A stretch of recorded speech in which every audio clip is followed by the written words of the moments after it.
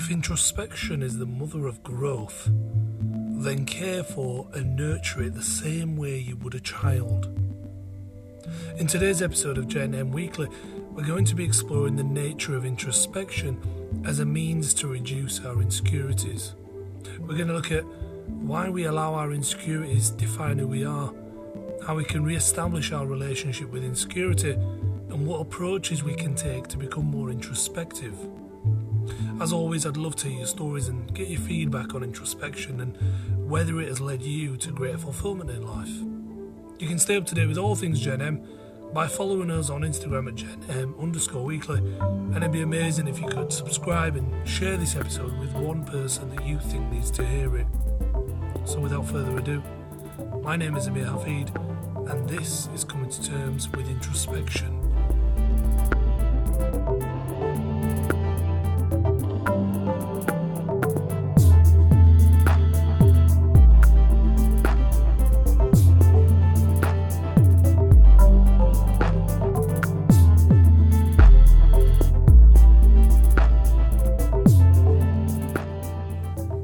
Let's be frank. The word insecurity is more often than not linked to this notion of confidence. If I said I'm feeling insecure about my body, for example, you could roughly translate that as Amir's not feeling confident about his physical image. Or another one. If I said I'm insecure about the direction that we're heading, we can translate that as I'm not confident that this relationship is sustainable anymore. So for me, growing up, and until a few years ago, I was innately quick to anger. And deep down, I knew that it was a huge insecurity of mine, and yet still I was world class at making excuses for myself. I'd say things like it's my genetics, all the men in my family are hot-blooded, or I went to crappy schools, I underachieved. But through it all, I knew that it was an aspect of my character that I knew that I didn't like. And it got so bad that people would just expect me to behave in that way, which kind of made me more insecure because I hated that they would frame me in that light. Now, oddly enough, I'd actually get jealous that other people that I knew were able to keep cool and calm and collected in similar situations that I found myself in. And to protect myself, in my mind, I would label them as weak to protect my own false conviction and to make myself feel better. But obviously, in all actuality, I envied the way that they were able to show up to the world and respond in line with how they wanted to be perceived by other people. You know, this was the real them, not the reactionary them. It was always 100% on their terms. And so, after years of this back and forth in my mind, I eventually settled on a question that spoke to the real issue at hand. How do we get to a place where we know what our own insecurities are? And once we've found them, or more importantly, once we become aware of them, what tools can we use to solve the problem for good?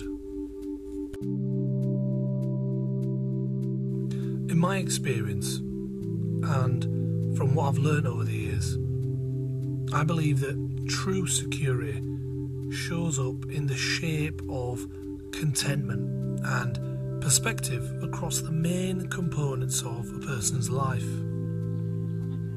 I believe that it's like a mindset that ensures that a person's status quo, their equilibrium, is balanced and it's healthy. Yet, it's at ease with the most challenging facets of their emotional and their social cognitive functions. Now, in an ideal world, we could say that a person would consistently look for the how and the why that causes them to show up in the way they do in certain situations. And they do this by understanding the nuances that trigger their emotions to elicit certain actions. So consequently, people that are more in tune with their emotional intelligence, let's say, and self-awareness, find this aspect of their character easier to tap into. They find their strengths and they focus in on them, which gives them this legitimacy that they need to create a healthy emotional mindset. So, for example, an emotionally secure person might say something like this. They might say, I am a creative person, and that's something I'm proud of. And practicing creativity gives me confidence. Now, if I engage in creative things and endeavours, I'm going to be afforded the freedom or the quote-unquote security of expression, because I know deep down that I am competent and I find joy in this thing. Now, along a similar thread, in an ideal world, these same secure people are more than ready to acknowledge their own inherent weaknesses by figuring out the triggers that are stopping them from feeling confident in themselves, and they actually do something about it. So if the apparent information or the situation they find themselves in triggers this emotional discontent, they then go on and process, critique, analyse and reflect on the information in a very objective way. They internalise the information and they act in a manner that's consistent with their value system. So to enact change, they will adopt an introspective approach first. Now, introspection, and I've spoken about it a few times now, but introspection, if you were to Google it, is the examination of one's own conscious thoughts and feelings. Okay? And this is why I'm talking about it, because I also realise that a person must be able to recognise and acknowledge the people or the situations that draw out of them feelings of insecurity. Now, these days, particularly with things like the rise of social media, we're using other people's lives as the barometer for understanding our place in the world and measuring our success. We flick over to Instagram and we envy those beautifully edited highlights that are slapped across our feeds. This is an addiction, but it's also a disease. Superficially, comparing your life to other people's is only going to lead to greater feelings of dissatisfaction. So crucially, the keys to unlocking insecurity lie in self-awareness, which is where I found success in my life personally. Now, what I've done here is, for this next part, I've outlined 4 introspective steps that might help you fast track this process. So 4 introspective things you could do could be, the first thing is mindfulness or meditation training. Even if you've not done this or tried it before, just give it a go. It will give you time to reflect and incubate your feelings. There's really good apps like Calm, which has just proven to be the number one happiest app. People feel most happier when they're using this app called Calm. That's literally just come out today. I also use an app called Waking Up by Sam Harris, and he does a lot of meditation stuff, and it's not as complex as you might think. So just give it a go, for a week and see how you feel. If it makes you feel better, carry on. The second thing I do is expressive writing. So getting your thoughts and your feelings down in a journal so you can understand who, what, when and how the insecurity or the negativity might show up, and how your emotions are driving your behaviour. Because you don't want that. You want to be in control of your emotions. You want to be the one that has the mindset to overcome your behaviours. The third thing you could do is just simple open dialogue, with people you trust, your friends, your family that are happy to be transparent with you. you can check out these amazing charities like there's one called Andy's Man Club, where men can talk openly in an inclusive atmosphere with support from other men that are going through similar issues. So they do a lot of work around mental health, especially for men. So definitely have a look into that if that's something that you're concerned about, or something that's having a go at the moment, something that's ailing you at the moment. The fourth thing is to practice positive self-talk, whether in your mind or out loud. You know, we all need sometimes a few minutes just to incubate and be within our feelings, to really understand them and to overcome them. Some people listen to music to get that release, but what I've found is sometimes just going out for a walk and talking to yourself, you know, be positive.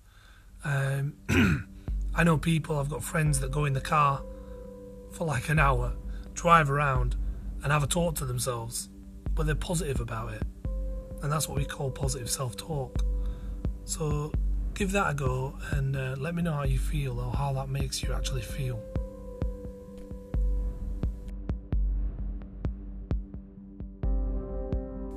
Going back to the story at the start, I learned that by keeping objectivity in the picture, the people I admired were secure enough to not let that other person or that other situation affect their disposition or their mood.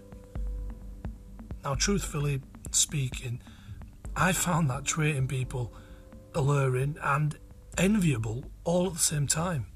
And after one particularly bad episode, I think it was the day before graduation, I told myself clearly that I was done with feeling powerless to this horrible mindset, because it wasn't working for me, you know, it just wasn't making me feel good. And so by slowly implementing these introspective habits, just like the ones I've just discussed, I was able to recognise that my own internal bias was stopping me from showing up in a mature and coherent way. And what happened was, the real key to it for me was to recalibrate my thoughts with the intention of creating positive outcomes for both parties in any given situation, whether that was heated or otherwise.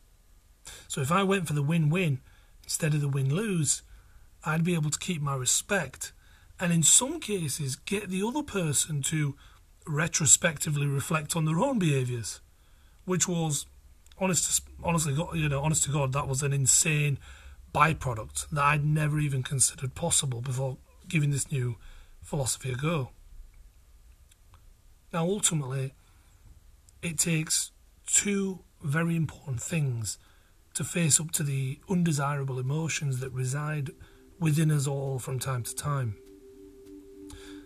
I think it takes nous and it takes courage.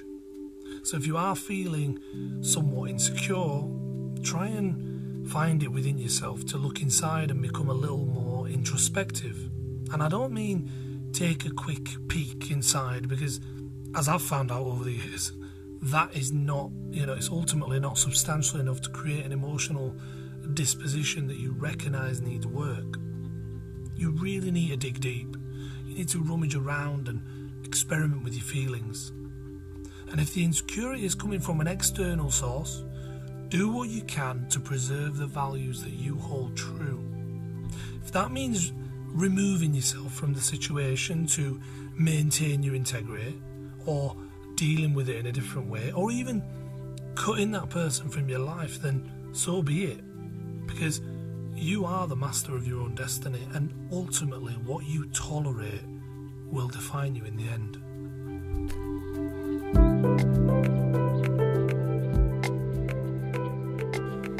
Thank you so much for listening to today's episode on introspection and insecurity. And if you enjoyed the episode and you'd like to add to the discussion with some of your stories, then please follow us on Instagram at jnm_weekly. I've also started to add some quotes and captions and inspiration on my own personal page, which is at AJ Hafid. So please head over to my own personal page as well, because because I'm going to start doing that on a daily basis. Just remember, knowledge is having the right answer, but intelligence is asking the right question. We're going to be trying to do just that on the next episode of Gen M Weekly.